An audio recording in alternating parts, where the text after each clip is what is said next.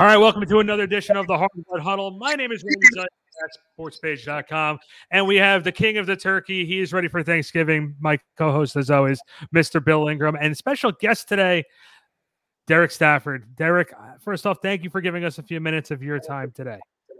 Hey, thanks for having me. You're more than welcome.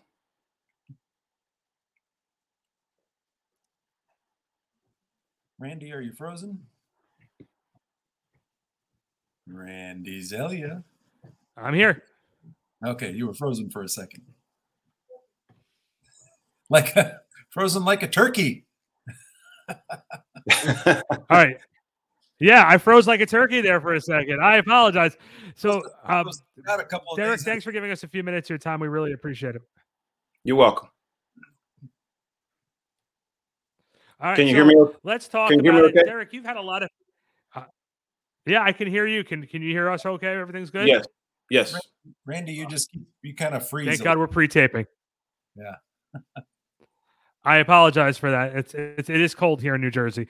So I gotta ask, Derek, from your perspective, from the amount of time that you've worked in the NBA, what is your general feeling about the way the league is right now?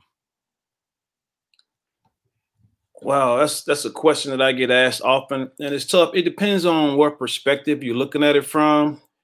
In terms of from a fan's perspective, I think the game is probably more exciting because people enjoy scoring. I think your hardcore basketball person probably would rather see teams not like each other as much and play hardcore defense and be a little more physical. So it just depends on your take of the sport and what you like. Like a good football game for me is 3-0, 7-0. For the other person that likes scoring, 42-41 would probably be a great game for them. So it depends on what specifically you like or don't like about the game right now, or what question you may have that I can probably zoom in on. Oh, Bill knows where I want to go. Okay.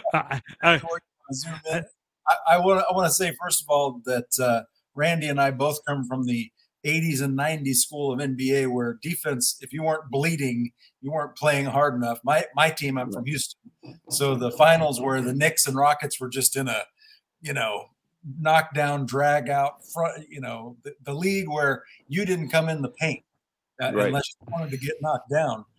I think we're having basket freezing difficulties. Hard-earned scoring and the kinder, gentler version we have now. And I agree with you. Kids and fans now, there's a lot of scoring, and that's wonderful for them. But for me, it's like, what happened do we not play defense anymore?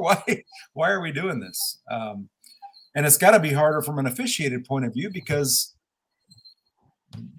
how many things are really fouls now? So many things you're not even allowed to play defense in certain situations. So actually, from an official's perspective, it's a little bit easier because the game is not as physical. It's more open. It's freedom of movement. Guys are not chucking guys coming through the lane. The rebounding is a little bit cleaner. Guys are figuring out ways to come off for screens and not foul anymore. So from an official standpoint, it's a little bit easier. It was tougher when you had low post games, when you had post up players, when you had pick guys going through the paint, getting hit.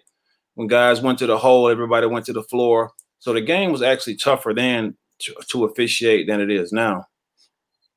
So when you look at that, let's talk about the latest incident. LeBron James with the elbow check against Detroit the other night, and we see this ongoing episode. What are your thoughts about that? It looked like they were just holding him out of the lane, but then it all of a sudden turns into something ugly.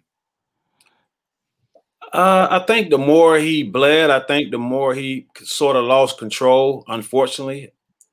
We can't have that in the game in any shape, form, or fashion. I think what LeBron did, he's not known as a dirty player. I mean, I've known him as a little bit of a sneaky player sometimes, but never dirty. That particular play was something out of frustration. I don't know what it came from, but unfortunately, it was a blow that was delivered that caused an injury. And he's got to realize he's in the NBA. You just can't act like that. You got to control yourself. hey, if you're gonna go after him and throw a punch, you better do it quick. And then once it's over, and you got to let it go. You can't be chasing people in the tunnel and trying to go in the locker room. I mean, this is professional sports, and you have to carry yourself in a certain way regardless. If that had been the YMCA, it might have been a different story, and somebody would have had to call the cops probably. But in NBA, you just can't take it to that level, and you got, unfortunately, I know for some people they don't want to let it go, but you just got to let it go and get over it. In the old days, it would have been payback at some point. But now you just kind of take your shot when you can, or you just gotta let it go. That's what I used to do at the YMCA. I used to chase people down in the locker room, and then they realized I wasn't even a member of the YMCA, and they just kicked me out. With that being said, though, Derek, can you talk about the mentality of being an official in the NBA? Basically, how you guys prepare for a game, the conversations you have with the other officials on how you approach going into any type of game. Doesn't matter if it's New York, Indiana. What's the mindset, and how do you guys approach it? Well, fortunately for us as pros, we stay aware of everything just like everybody else. We know the teams that don't particularly like each other. We know the rivalries. We know the matchups. We know a player that was traded from one team to the next, and what that situation might be like playing against his former teammates. Like tonight, you have in Minnesota going against Miami. So you got Butler and that situation. So it'll be a little more tense than a normal game. And as an official, you know that type of stuff. So you know your matchups, you know your teams that have matchup problems. For an example, we could take a guy like LeBron. Who are they going to put on him? Who can guard him? What are they going to do when he posts up? Things like that we can talk about to prepare us for the game. Other than just doing our basic stuff. I mean, we know our rotations, how we're going to rotate. We know that we need to make eye contact on certain plays. Those things are easy for us to do. But what the advantage that we have is you guys talk about sports. And so we know from listening to people, reading things, we kind of know what's going on. And that helps us to prepare for a particular game. Even the coach being on the hot seat, you got to be a little more sensitive to that because he's probably going to be a little more reactive than he normally would be. So as a pro, these are the things that we try to use to our advantage. I will tell you, back when I used to coach high school ball, I remember one time my team was getting blown out, and I picked up a technical foul. And the referee looked at me because I kept on yelling at him. He goes, "I'm not going to give you that second tech. If I have to watch your team play like this, you do too." So I have to ask, from when you started officiating in the NBA to where we're now, do you think the quality of the game has deteriorated a little bit, or do you think it's adjusted to highlight ball? Bill and I like to call it highlight ball, pretty much. I think we have a lot. I think the talent is just as good. I mean, we have some very, very talented and skilled players, and they've adjusted, particularly our big guys, they've adjusted to the way the league is now. You have 6'8", 6'9", 6'10" guys that can bring the ball up the floor, that are shooting threes. Unfortunately, what makes the game not what it should be is because everybody tried to copy Golden State, not understanding that Golden State probably had three of the best three-point shooters of all time on the same team at the same time. So that's why they kind of lost their mark. So now you see teams, everybody's shooting these threes instead of going to the basket because they're going by the analytics. If you make 1 out of 3 threes, that's better than making 1 out of 3 twos. So, yeah, but it makes the game sloppy. And then you have so many guys that can't shoot, that are forced to shoot and trying to shoot. You take a guy like Ben Simmons, a great basketball player who they put so much emphasis on him shooting and shooting from the outside. If I can't imagine what Magic Johnson would have been like if they had done the same thing to him. Even though Magic, I think, has a little different personality, Ben Simmons obviously just couldn't take the fact that he couldn't shoot the way people wanted him to shoot, and it just started to affect his game, till it affected his free throws, till it affected his confidence, to where he is today. And I think that's where coaches we're a copycat league, just like football. So now everybody feels like they got to shoot 3-pointers in order to win, and I think it hurts more than it helps. The trickle-down effect is all the way down to high school and middle school teams that I've spoken with, the coaches all tell me the same thing.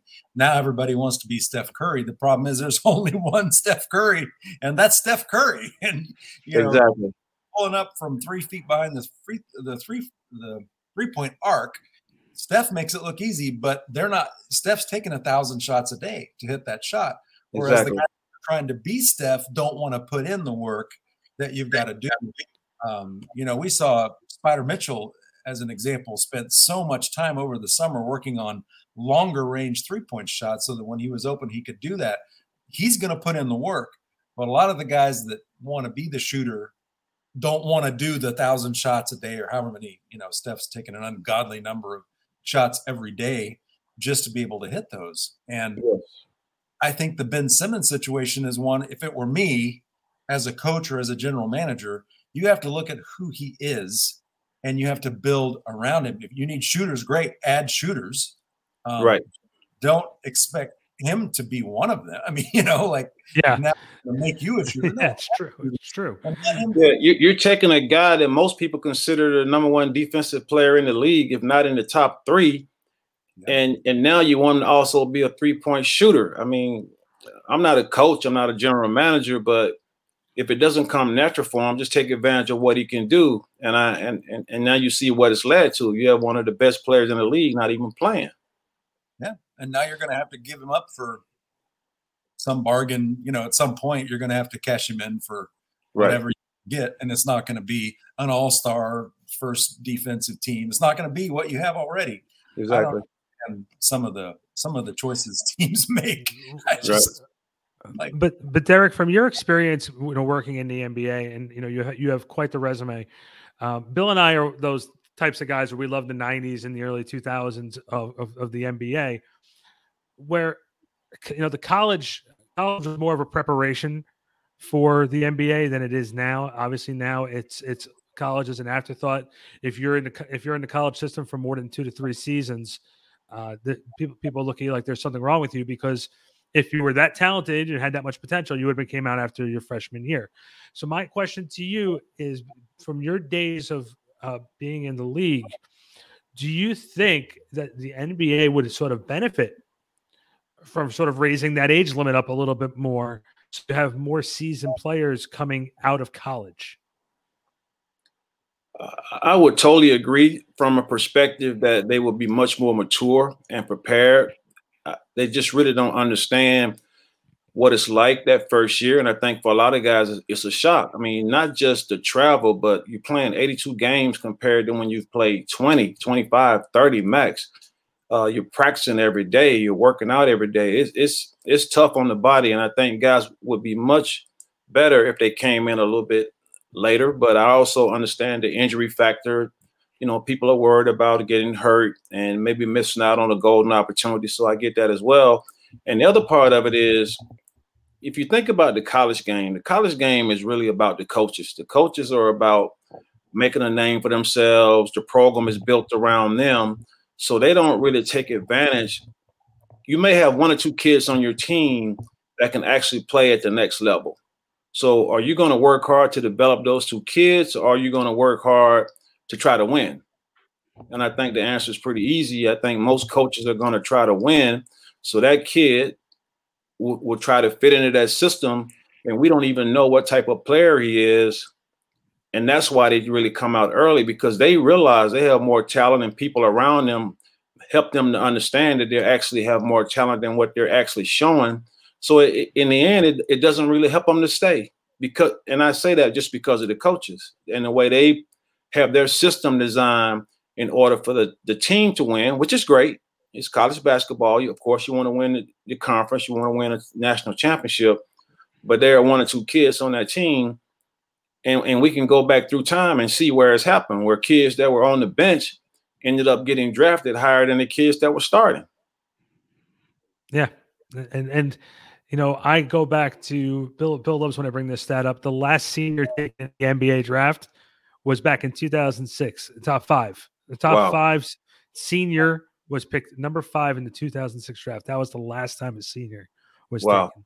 And now this year you have Jalen Green. I'm from Houston. I grew up Rockets and got to know Akeem really well, and Clyde. But Jalen Green gets drafted number 2, says, I should have been number 1, and I'm going to be rookie of the year, and I'm ready for the NBA because I spent a year in the G League. And you're going, the G League is not the NBA. Right. I'm not sure you were better off in the G League than you were in college, but the NBA is handing him his papers. I mean, the first, 6 weeks into the season, there have only been 1 or 2 games where he even looks like he knows. Belongs in it. Well, yeah, it's tough to see a 19-year-old kid, and especially a team with multiple 19-year-olds. It's a bad product to watch. And Steven Silas, I mean, is he going to be around 3 or 4 years from now when these guys actually become? Probably not. Probably not. Survive that? Does a GM survive it? And in the NBA, 3 to 4 years is a lifetime. So that's the whole thing. We go back and forth, and different people have different opinions. Nancy Lieberman gave us the player of I got to get it when I can get it, and I understand that. But from someone who's watching the game from the perspective of quality of play, man, it's a beating to watch like the Rockets play right now. If somebody asked me my recommendation, I would definitely tell them to go to school at least for a year. I just think the whole college experience is worth it. And you'll still be able to show what you can do, whether you go to somebody's camp or whether you're invited to the NBA camp in Chicago. You can eventually show people what you can do if you can play. But that 1 year of being in the classroom, that 1 year of being around your peers, that 1 year of working, but you're only playing 20, 30 games, and you're learning how to work out a little bit harder than you did in high school. I just don't think you can replace that. I hate to see any kid miss it. If it's just for 1 year, I would much rather see them all do at least 2 years, but 1 year is still too much to pass up for me just to go to the G League. And I always said too, from an NBA coaching perspective, not that people really care too much about what the coach has to say, but the coaching perspective is, hey, I'm trying to win a championship. I'm coaching to win games. I'm coaching to keep my job. But now you're asking me to teach a 19-year-old kid how to play the game of basketball. It becomes almost like a situation to be set up for failure. Correct. Yeah. So that's the way I've always geared it. So Bill and I have been breaking down the NBA season so far this year, and we both are pretty much in the Eastern Conference. I think we've only been wrong about 2 teams so far, and one has been the Boston Celtics. We put a little bit more stock in them that they were going to be a little bit better than the way they've been performing so far. And Bill, I think the Milwaukee Bucks, the defending champions, yes, they've had a rash of injuries, but they really have not been up to the standard too. Derek, take a look at this Eastern Conference. What do you see right now? I think Boston is still a sleeper. I think Boston in the end, I think they're really going to be strong, and I think they're going to surprise some people. And I feel the same about Milwaukee. I think these teams realize it's a long season, and either you come in all in early and just try to win as many games as you can, and then still try to be fresh through the playoffs, or you come in and you play hard, you kind of coast a little bit, and then you crank it up towards the end. And I think, you take a team like Boston that's been deep in the playoffs, a team like Milwaukee that's been deep now and won it all. I think they're a little bit on cruise control right now, and I think they're going to turn it up towards the end. I just don't think Brooklyn can do it without Kyrie. I don't know what his situation is. I don't know if he's coming back. James Harden just doesn't seem to be, the all-star player that he's always been. One of the more dominant players. I don't see him as a top 10 player right now. So he may turn it around. I don't know. But it's hard to see them winning it all without Kyrie. Atlanta is still sort of sneaky. They have a lot of talent. They have a lot of shooters. I don't know if they're going to eventually make a trade because they have so many players. But they're a team that's probably going to still turn it up come playoff time as well. So those are the teams that I see right now that I think are going to be tough. And, of course, Ben Simmons, how that plays out, that's going to be major for somebody. You mentioned something that's really interesting to me. There was a rules change as far as how you're going to get to the free throw line. Yeah. And James Harden and Kevin Durant were both incredible at taking advantage of the previous rule. Kevin Durant doesn't need that. He's probably the best player in the Eastern Conference. You change the rules, he's going to adjust. Harden, though, depended an awful lot on creating contact to get himself to the line 15 or 20 times a night. And now that he can't do that, it's my take from watching him. He was never a cerebral player to begin with. He was an incredible scorer who was marginally aware that there was a defensive end of the floor, not overly aware. Was never. I always like to say he was social distancing long before COVID. He just did it on the defensive end. But now that you cannot create that and get to the line, it's like he's really, to me, he's really struggling to adjust to that rules change. I don't know if it's the rule change as much as it is that he's getting a little bit older. You know, he doesn't appear, and I could be wrong on this, he doesn't appear to take care of himself the way he should. And, you know, and when you get older, I mean, 1 or 2, 3 years in this league it takes a toll on you.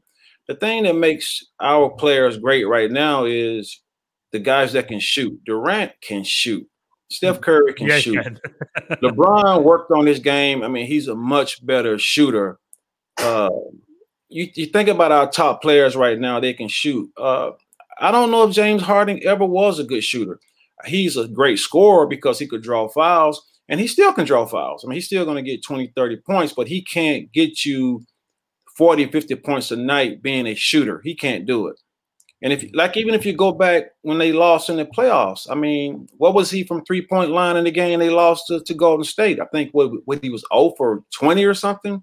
Yeah. I mean, great shooters just don't shoot like that. And he was open to make those shots. So I don't know if it's so much the way the rules have changed, because the guys that can score are still scoring. They're still scoring. So I think he had a good run. He's never been a playoff player to me. He's never been a guy that you can see in the playoffs that just turn his game up to another level.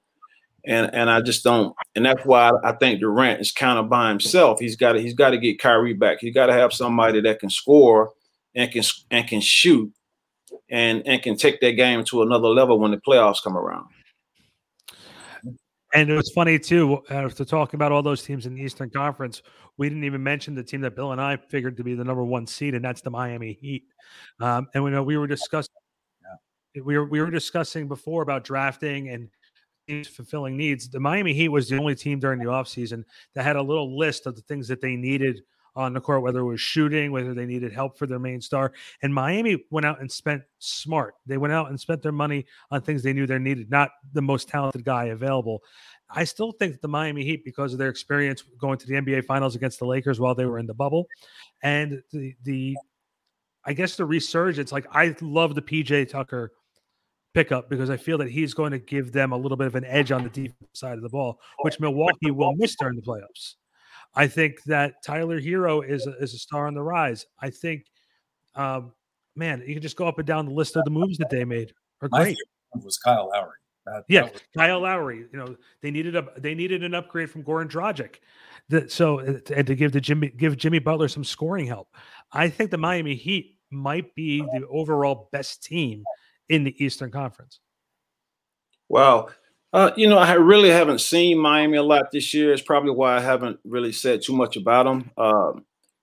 On paper, they definitely look strong, and they look like they're going to be a force in the playoffs. It's still hard for me to see them, even with the additions, see them beat Milwaukee. But we'll see. But they're definitely a top. You definitely got to put them in the top 4 when you talk about teams in the East for sure.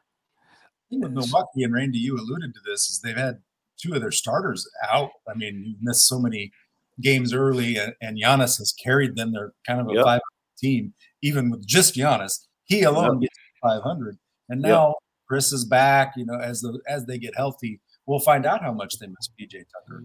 But I think that health factor is the one thing that's made it hard to gauge Milwaukee. Right.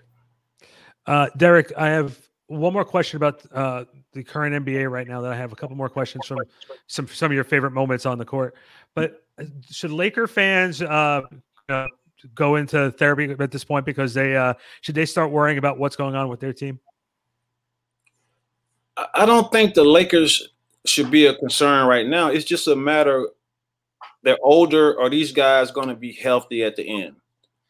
If they're healthy at the end, they're definitely going to be a team to reckon with if they're healthy. I just don't know that they can stay healthy. I don't know if everybody, and then AD has always been injury prone. He's always had some sort of injury. So it's just for the Lakers, it's going to come down to, can they stay healthy? So it's really no reason to panic or worry about them. They have good players and they have a good enough team to do well in the playoffs. Can they make it to the playoffs healthy? That's the question. Yep. Can they be in the playoff pick? I mean, you got to be in the playoff picture, and the way they're playing right now. Of course, LeBron's been out. He's back, and then he's out for 2 more games with the suspension. But it's a tough issue as far as continuity of them leading. And Westbrook, you got 3 guys who don't necessarily play well without the ball because they haven't had to play, especially LeBron and Westbrook. And this was the issue in Houston. Westbrook and Harden, if they didn't have the ball in their hands, they didn't really play. They don't play well off the ball because they've never had to. So can Westbrook learn to do that? Because the ball's going to be, if LeBron's in the game, it's still going to be in his hands, So that's but it's not as complicated, I think, as we make it. If they go to April, say everybody's healthy in April, and let's say they have 7-8 games they play before they open the playoffs. That's plenty time for them, and they'll have some off days in April. That's plenty time for them to get ready to make a run in the playoffs and actually be able to play well together. It's difficult now because they have so many games. They got so many guys in and out. The lineup is changing every night. The AD's out, LeBron's out, Westbrook's trying to do it all. So I think once they can settle down and maybe play 6 or 7 games together, and that's the question, will they ever be at a point where those guys can play 6 or 7 or 6, 7, 8 straight games together? I just don't know. Yeah. So now I get to have a little bit of fun with you, especially with being in officiating. So how does it feel to be one of the few people who can stand on a basketball court, tell Shaquille O'Neal to shut up and have no ramifications from it? Oh, man, it feels great to be able to tell a guy like Shaq to shut up. One thing about the league now, you really got to be careful who you talk to, and you better have a relationship with certain guys when you say certain things, because everything is serious now. Everything is technical. Everything is taken to mean something. So you really have to be careful now. But it was fun back in the day when you can talk to guys and say things and they understood you weren't going to call the league on them and they weren't going to call the league on you. It's different now. Guys really don't know each other. They don't have a chance to communicate and talk like we used to talk. So it's tough. You got to be careful what you say now. And also with that too, we talk about Shaq and we joke around about it, but before how he was a very big supporter of Hakeem Olajuwon, and when Ewing and Robinson and those guys sort of faded away, Shaq was sort of on an island of his own, being one of the few only true centers in the league. As an official, how were you able to sort of referee that and sort of being able to sort of control and shape that type of situation, which eventually turned into Hack and Shaq, but being able to sort of justify being able to handle all that? Well, when I first started officiating, and it's still a little bit this way today, and I give you an example. If Westbrook goes to the basket and John Wall goes to the basket, Westbrook can absorb a little more contact than John Wall, and so we always refereed advantage, disadvantage. So Westbrook, the same amount of contact the Wall got, the Westbrook got, it's gonna be viewed differently because of them, their size, and their strength. And unfortunately for Shaq was strong enough to absorb some contact that some other people probably couldn't absorb, and he was still able to finish the play. But what made it tough and frustrated him a lot of times is the fact that he couldn't shoot free throws. I mean, he got enough fouls. But when you're getting fouled like that, and then you don't want to go to the free throw line, and you can't make your free throws, that's when it becomes frustrating. If you're getting fouled and you're going to the line and you're making all your free throws, you don't have a problem. But if you're getting fouled and you're going to the line and you're missing all your free throws, now you're really upset because you're costing your team points. And that's what Shaq, he eventually became a better free throw shooter. But I don't think it was ever the fact. Yeah, Shaq got hit hard sometimes, but you had to foul Shaq hard if you were going to stop him from scoring, because he was very athletic, a little bit of contact, and he was still going to put the ball in the basket. So you had to make sure you hit him pretty hard to get him to the free throw line. And people realized that he couldn't make free throws, so they really started fouling him, and that's when the frustration set in. Hard is that, one thing, I'm not someone to blame the refs. And when an outcome of a game is decided by a call in the last 5 seconds, we see it repeatedly in the league where this happens, and the fans will say, well, oh, the refs gave that, whatever. Like, well, first of all, if you don't want your outcome to be decided by a call, one way or the other, be up by a couple of baskets, like where the call doesn't do it. Did that forever. If you're the Spurs in their prime and you're going to lose to the Sacramento Kings, you can't blame that on and there's a call at the end and, oh, well, the Spurs would have beaten the Kings even though they're a much better team. Well, you should have been up by 10. If you're up 10 and there's a call that's questionable, maybe because we have the benefit of 15 replays and the refs have to call it right then. Well, don't be in a 1-point game with the team you should beat. But there have been situations where, and I've lived in Dallas, covered the Mavericks for years, and we saw the year that the Heat played the Mavs, and Tim Donaghy made a point of saying we were proving a point to Mark Cuban. The outcome was pushed.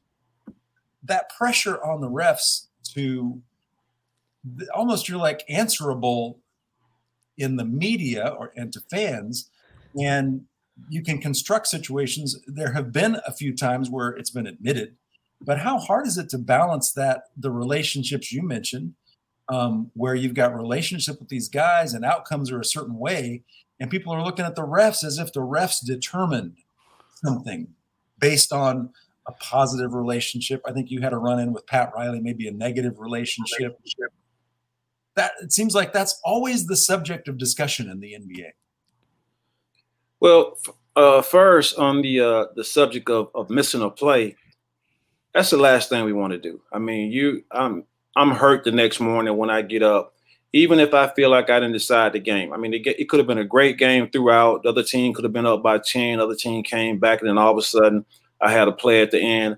I'm still disgusted. I mean, I want to get every single play right. And trust me, we're hurt when even if we missed that one play, and that one play, of course, one play could never decide a game, but that one play was important at that particular moment, and it affected the outcome of the game. So from a ref's perspective, we don't want to be put in that position. We don't want to miss those plays. I want to get every single one of those plays right, but unfortunately, you're not going to get them all right. In the Cuban situation, yeah, there were guys that wouldn't listen to him. There were guys that went in a little bit ticked off at the way he was always putting pressure on us, but not to the extent that you're going to go out there and affect the game, because no matter what the coach was saying or the owner or the general manager, I still respected the players on the floor. The players on the floor had nothing to do with that chatter on the outside, so I was never going to do anything to affect them. I always worked as hard as I could, no matter what type of relationship. Even when Pat Riley got upset with me about something that was a joke, and the sports reporter made it more than what it was, and then it hit ESPN, then it hit Sports Illustrated, so it just blew all out of proportion. And so I understand him being upset about that, because he was a little bit embarrassed, and so was I for even being in that situation. But it was never personal. I mean, I would always go to Miami and work extremely hard, and I worked there when Dallas beat them in the finals. So. And I worked there when Miami won. So it's never becomes personal for a guy that's a professional. Timmy had some other stuff going on, which took him away from being the type of referee he should have been. And that's unfortunate, but it could happen to anybody. And that's what people need to understand. But with the spread, Donaghy can say whatever he wants to, but hey, man, you could call me up and I could be working, or I could be home watching games. With the spread involved, you cannot. It's very, very difficult to pick winners. It's extremely difficult. And I'm, as an official, I can do something to help you win the game, but I still can't cover the spread, and I can't even guarantee a win. So I know that Donaghy, of course, he wants to say certain things, and I'm not mad at him for that. Timmy needs to do whatever he's got to do to live his life right now. He put himself in a bad situation. But no, we have no control, and in the end, we don't really care. I care if I make a mistake. That's about the only thing that I truly care about. And the guys that play the game, they understand that. They know when you come out every night and how you're working. The players know. You know, the coaches can see certain things from the sideline, but the players are out there with you. They know what you're putting in, the work you're putting in. They know when a guy fouled. They know when their teammate fouled. Like I do some work with Minnesota right now, and I tell them, I said, man, look, don't let the guys see you on tape night in and night out complaining about plays, and you are totally wrong. I said, that's how you lose all credibility. I said, we are actually watching games. I mean, we're watching film. We watching you every night complain over and over again about plays where you obviously fouled somebody. I said, so why am I ever going to listen to you when I come in the building if I know every night you're complaining for no reason? So they're beginning to understand it. They're playing a little bit better. They're not fouling as much as they used to. So, you know, hopefully it will continue for them. Hopefully I can continue to help them. And but this is all part of the business. And you know, we talked before about having a little bit of fun. I want to throw some quick fire questions at you to see how you feel about some fun things. So we'll start like this: favorite city to referee in? Because of the weather, Arizona. Okay. Favorite food in a stadium? Oh, right now it's so bad. Pretzel. Least favorite city to referee in? Oh, because of the weather, Chicago. Okay. Plus the airline delays. Yeah. Yeah. One player that you were dreading to see on the court, knowing that you were going to have to work with on that particular night? For a long time, it was Allen Iverson. and fortunately, we ended up having a conversation in public one time. I was able to see him out in public and surprise him. And from that point on, we kind of had a much better relationship. But he always thought I had it in for him, so it was always tough. When you saw him off the court, did you tell him that? Did you call a foul on him out when you guys weren't on the court? And he was like, "Even out here." Oh, it was funny. He was shooting pool, and I walked up behind him and I put my hand around his neck when he was getting ready to shoot, and I said, "Say something now." And he got quiet for a minute because he didn't know, because he was on the road, so he had no idea who this would have been. So I let him go, and I started laughing. He turned around and saw me, man. He could not believe that I had put my hand around his neck like that. So we sat down and talked for a minute, and he understood where I was coming from, and so he understood what I was, my perspective, and from that point on, we were pretty good. Favorite NBA season, like the best finals that you remember being involved with? Being involved or just watching? Just watching, either or, your choice. The one that I probably remember the most, because it was kind of controversial going on in the end, when MJ put that stop on and kind of had his hand out, and you know, he had been sick in that Utah series, and he made that jumper. People thought maybe he pushed off, maybe he did, maybe he didn't, and that's a series that for some reason I've always remembered. And Stockton and Malone, of course, was just trying to get one championship, so that's the one that really stands out in my mind above the rest. Everybody remembers that forearm. Yeah. I personally remember because I think maybe because I was involved, I was working with the Nets at that point, but that Nets San Antonio Spurs series that some insiders say set the league back about 30 years because of the way the games were played. I got to tell you, I think at that point in time, and this is just me being off the cuff because again I'm a Jersey guy. But I think when the Nets made the finals 2 years in a row, it was like the league's worst nightmare because it was just because the arena was in the middle of nowhere. Yeah, yeah, that's true. They had a good squad, though. You can't take that away from them. They had a nice team. No, you know what? We'll joke about it now. We actually did a whole episode on the Spurs Nets NBA Finals. That was, I think, Popovich's best. You know, where his culture and his will on the NBA was really at his strongest. That's 6 or 7 year period, right around that time. Right. So when you get Duncan and Robinson back to back, I mean, it's, you know, you at least you have a nice foundation to start with. Well, See, Bill, there's a question. It's a fair question to Derek.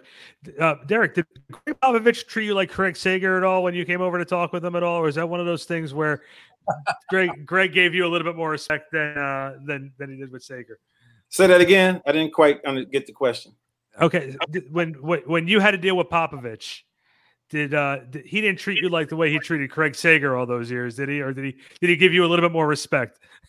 Man, Pop had a unique personality. I mean, he was at some nights he would be funny, some nights he'd be very serious, some nights he was just different all the time. But the good thing about Pop, he didn't say a lot, he didn't carry it over. He would make his point and he moved on. But I'm gonna tell you, I have a great deal of respect for him because he did something for me my first year in the league. I had a game in San Antonio and I called a play and he was just all over me, right? And so when I got a chance to talk to him, I looked him in the eyes and I said, I guarantee you I was right on that play. I know this is my first year in the league and he looking at me like, who the hell is this? And so sure enough, Pop went in the locker room after the game and pulled a play up, had somebody pull the play up. And he looked at the play and he saw I was right. Now, we had a little more freedom back then than we obviously have now, but he came to the locker room, knocked on the door, and security opened the door and said, Popovich is outside. And coaches had a lot of, they kind of ran things back then. They could kind of do whatever they want to do in their own arena. Of course, we've since changed that. That could probably never happen today. But he came in the locker room and he said, hey, Derek, I just want to tell you, I looked at the tape and you were right. You got to play right. And then he shut the door and left. And that was just big for me, being a first year guy. He didn't know me. Nobody knew me. And for him to take the time just to come in and tell me I was right, I mean, that meant a lot. So I've always had a ton of respect for him. I think Popovich, I've covered many, many, many games, finals games in San Antonio. One time I even had them in Charlotte because I happened to be in Charlotte. And he was joking with me about, man, you drove all the way out here to see us here. But Pop was always when he was hard on somebody, most of the time, not always, sometimes he was in a mood, but most of the time was because he was being asked something stupid. Right. And those inane, it's between the first and second quarter and you're down 10. What do you need to do differently type questions? That's a classic example of something I personally would not want to be responsible for asking him. Because the answer is so obvious. Yeah, he's a no nonsense kind of guy. If you know his background, military guy, we got to know him a little bit. He's a connoisseur of wine, great wine guy. So he's got some different personalities, but he's pretty much serious all the time when it comes to basketball. So you are smart in not asking him a question that he would consider to be not too bright. I have covered the New York Football Giants for 10 or 11 years. And when Coughlin was there and he was at the press conference, there would always be this one kid who wasn't there for 3 or 4 days and he'd come back and ask a question. And you knew when the question left his mouth, all the other beat writers would hide underneath the podium because Coughlin let him go. He goes, well, if you would have been here yesterday, you would have known that we discussed it. I was like, oh boy. Right. I'm like, kid, good luck. Good luck working at Walmart. Your career in journalism is just over. So, Derek, I don't have any other questions. I can dig deep, but this is actually, this has been a lot of fun just to sort of sit back and shoot the shit with you for a little bit. I found it to be an absolute pleasure. Thank you, guys. I enjoyed it. You ever want to do it again? Just let me know. I think the officiating perspective is one that doesn't get told enough. You always get the players. You always get of course, the fans now with social media, you can't even tune out the fans. But right. I think the officiating perspective is so interesting because this is the hardest. I mean, whether or not something's a foul can be subjective so much of the time. Man, our game is so fast. I mean, people just don't understand how fast these athletes are and how big they are in that little 94 by 50 space. And it's extremely difficult to get these plays right. And they just don't understand.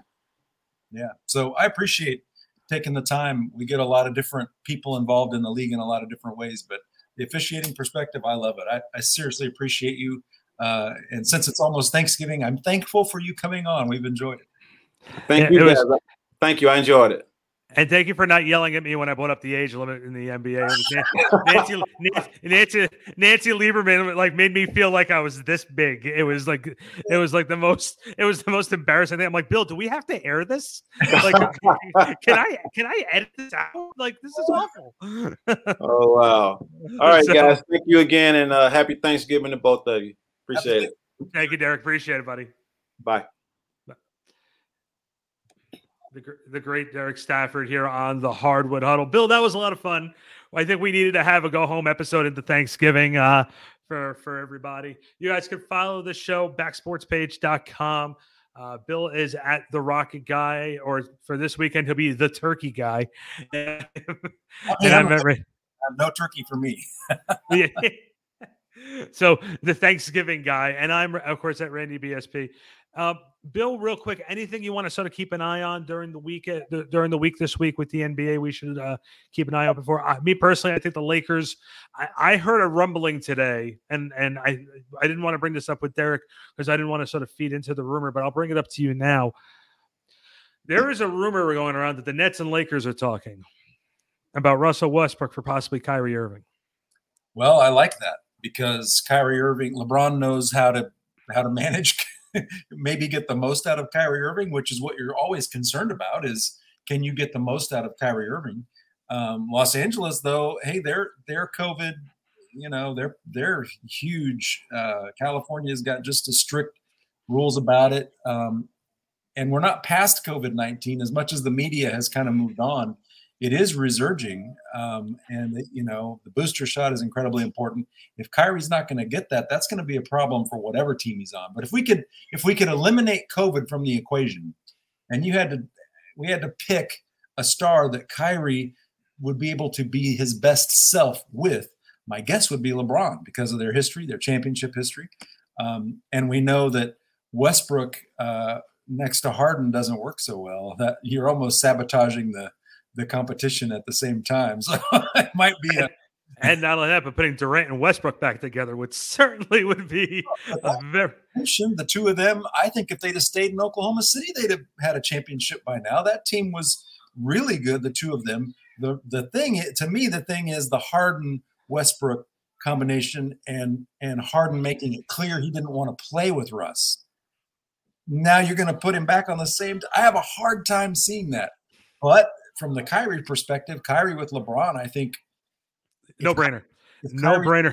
Good anywhere, it's going to be with LeBron, and he complements that pool of talent much better because he's a better outside shooter and can play without the ball. So I like that. I'm not ready to say the Lakers aren't going to make the playoffs or anything like that, but they don't. It wasn't. We've been saying this since before the season started, since they got Westbrook. Really, yeah. Russell Westbrook?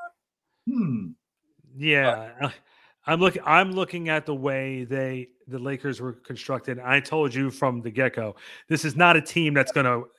This is not 2K. It will not work, and so far it has proven me right. I think the Nets have been lucky because even without Kyrie, guys like LaMarcus and Blake Griffin have figured out what their roles are, and they put a nice couple string of wins together. But Brooklyn hasn't blown down the doors right now either. Nobody's really blowing down the doors right now. The team I'm really wondering about in the West is Utah because they look great to start the season, and then they've sort of hit a rough patch, and they're not injured. They're deep. They're better. I mean, now Rudy Gay's back, and Rudy Gay I thought was a great addition to that team. I say he's back. He's there. He was hurt to start the season, but you've got the best defensive player in the league. You've got an incredible offensive talent who really stepped up in the playoffs. Mitchell he's it. He's franchise guy. You've got depth. You've got size. You've got versatility. And you're struggling at times. And is that a coaching thing? I think what it is right now too is they're not used to being healthy.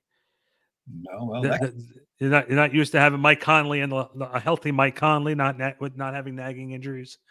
I also think not having Derek Favors hurts them. Derek Favors was a key part of their success last year, being another banger in the middle, being able to rebound and hit that 12-foot jump shot. He's not there now.